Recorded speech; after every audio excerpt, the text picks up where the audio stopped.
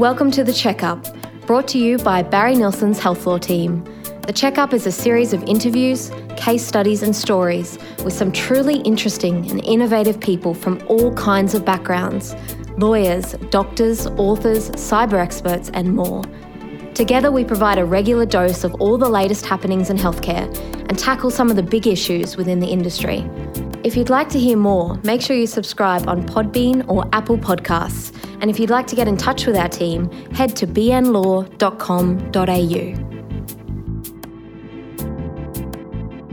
If you were to talk to a group of healthcare professionals, you would find out that many of them have stories of grief, trauma, and injustice.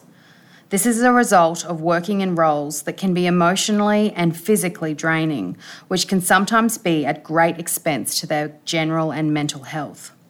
Chances are that if you see a young doctor working in a hospital, that doctor is probably overworked and tired and probably not getting paid for the extra hours that they are working.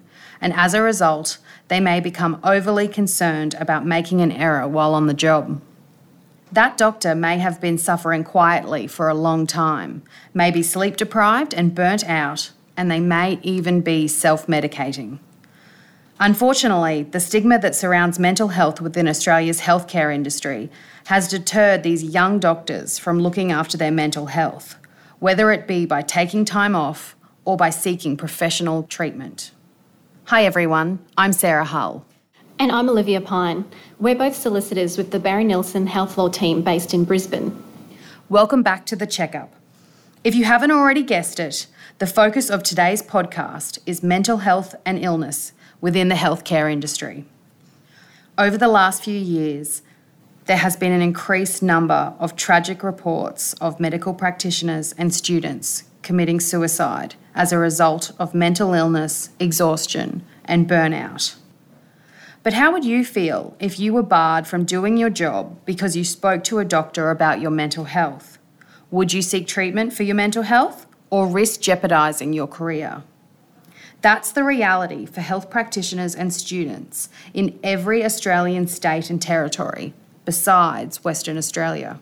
That's a pretty scary reality.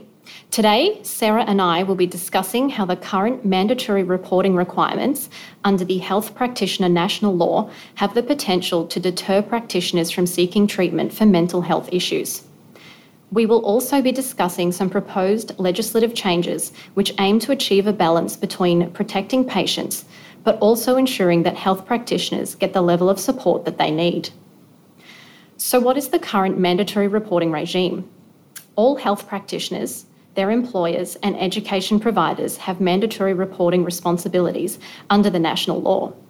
This means that they must tell AHPRA if they form a reasonable belief that a registered practitioner or student has behaved in a way that constitutes notifiable conduct. Notifiable conduct by a registered practitioner includes practicing while intoxicated by drugs or alcohol, engaging in sexual misconduct in the practice of the profession, or placing the public at risk because of a significant departure from acceptable standards. Notifiable conduct also includes circumstances where a practitioner has placed the public at risk of substantial harm due to an impairment. An impairment can include a physical or mental disability or disorder that detrimentally affects or is likely to affect their ability to practice. These mandatory reporting requirements were introduced following a number of high-profile cases. Two you will most likely be familiar with are Dr. Graham Reeves, dubbed the Butcher of Bega, a gynaecologist in New South Wales who was found guilty of inflicting bodily harm on his patients by performing operations to surgically remove parts of their genitalia without their consent. Approximately 60 other charges were also laid, including allegations of sexual assault.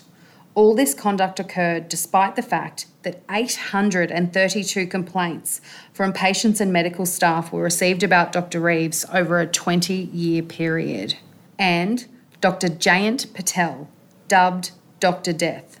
He was prosecuted after allegations arose of at least 13 deaths that appeared to be linked with his negligence during practice. It is alleged that Dr. Patel carried out surgeries negligently, punctured vital organs, and caused multiple deaths due to internal bleeding.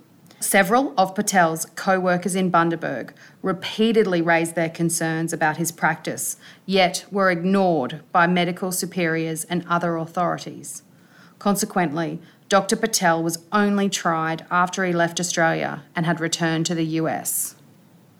So, you can understand why the mandatory reporting requirements are crucial to ensure that the public are kept safe.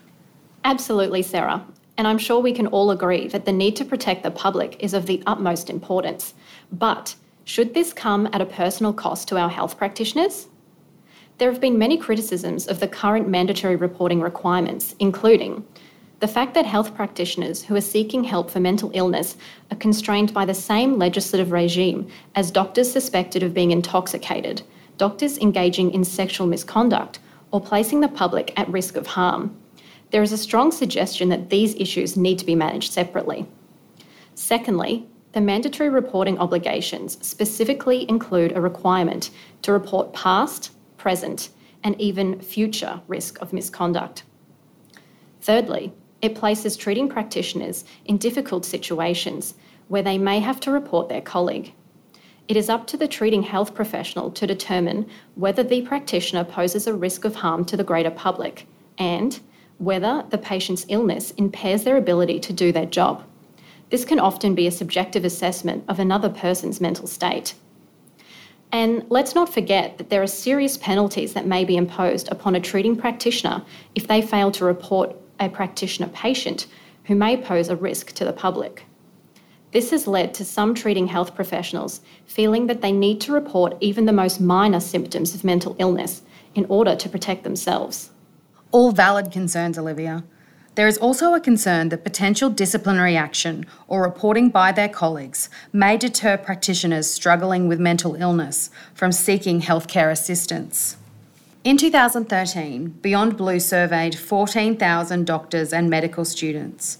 That survey found that of those that had mental health concerns, half identified lack of confidentiality or privacy as their main barrier to treatment. While more than a third of these practitioners identified a fear of possible impact on their registration and right to practice as a significant barrier. The Beyond Blue study also identified that when doctors disclose that they are experiencing distress at work, this often results in career suicide, as 40% of doctors unfairly judge colleagues with a history of mental health problems as less competent than their peers.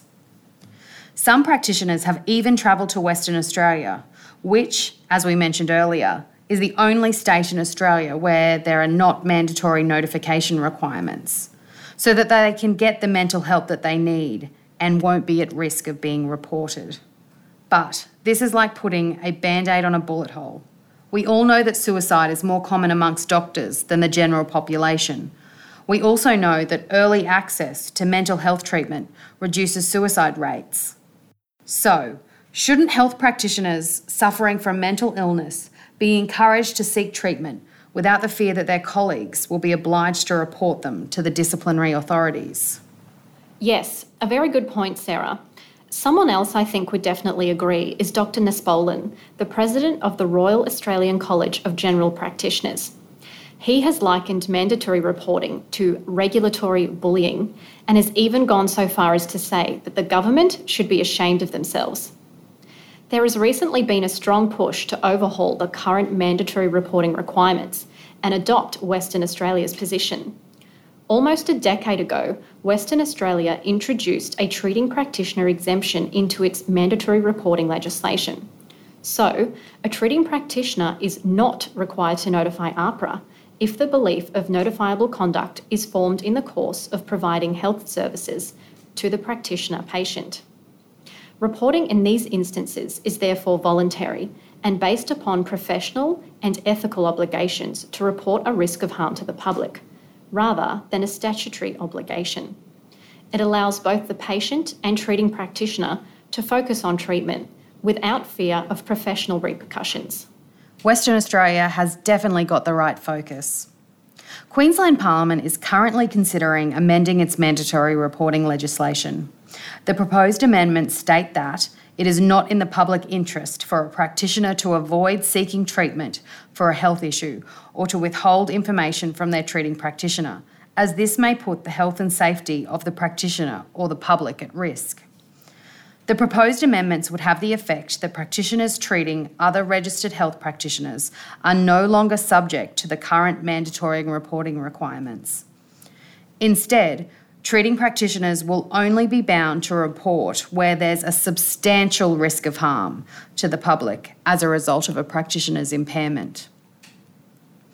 When considering the risk to the public, a treating practitioner should consider the nature, extent, and severity of the practitioner's impairment, the extent to which the practitioner suffering from an impairment is willing to take steps to manage that impairment, and the extent to which an impairment can be managed with appropriate treatment. The amendments attempt to balance the interests of public safety with the need for practitioners with treatable mental illnesses to seek appropriate care and support to ensure that they can continue to practice. The proposed amendments are currently being considered by the Queensland Parliament, and the BN team will bring you an update on this shortly. Keep your eyes peeled, and let's hope that this becomes a national approach. Before we wrap up, we just want to say that if you or someone you know needs help with mental health, there is always someone to talk to. If you can't talk to a friend or colleague, then please reach out to Lifeline on 13 11 14 or Beyond Blue on 1300 224 636. We will also include some links in our podcast notes for where you can find help if you're a medical practitioner who is struggling with any of the issues raised in this podcast. A big thank you for tuning in to The Checkup. If you have any questions about today's episode or any health law related inquiry, please head to our website, bnlaw.com.au, and get in touch with our team. And make sure you're subscribed to keep up to date with the latest episodes. Thanks again and chat soon.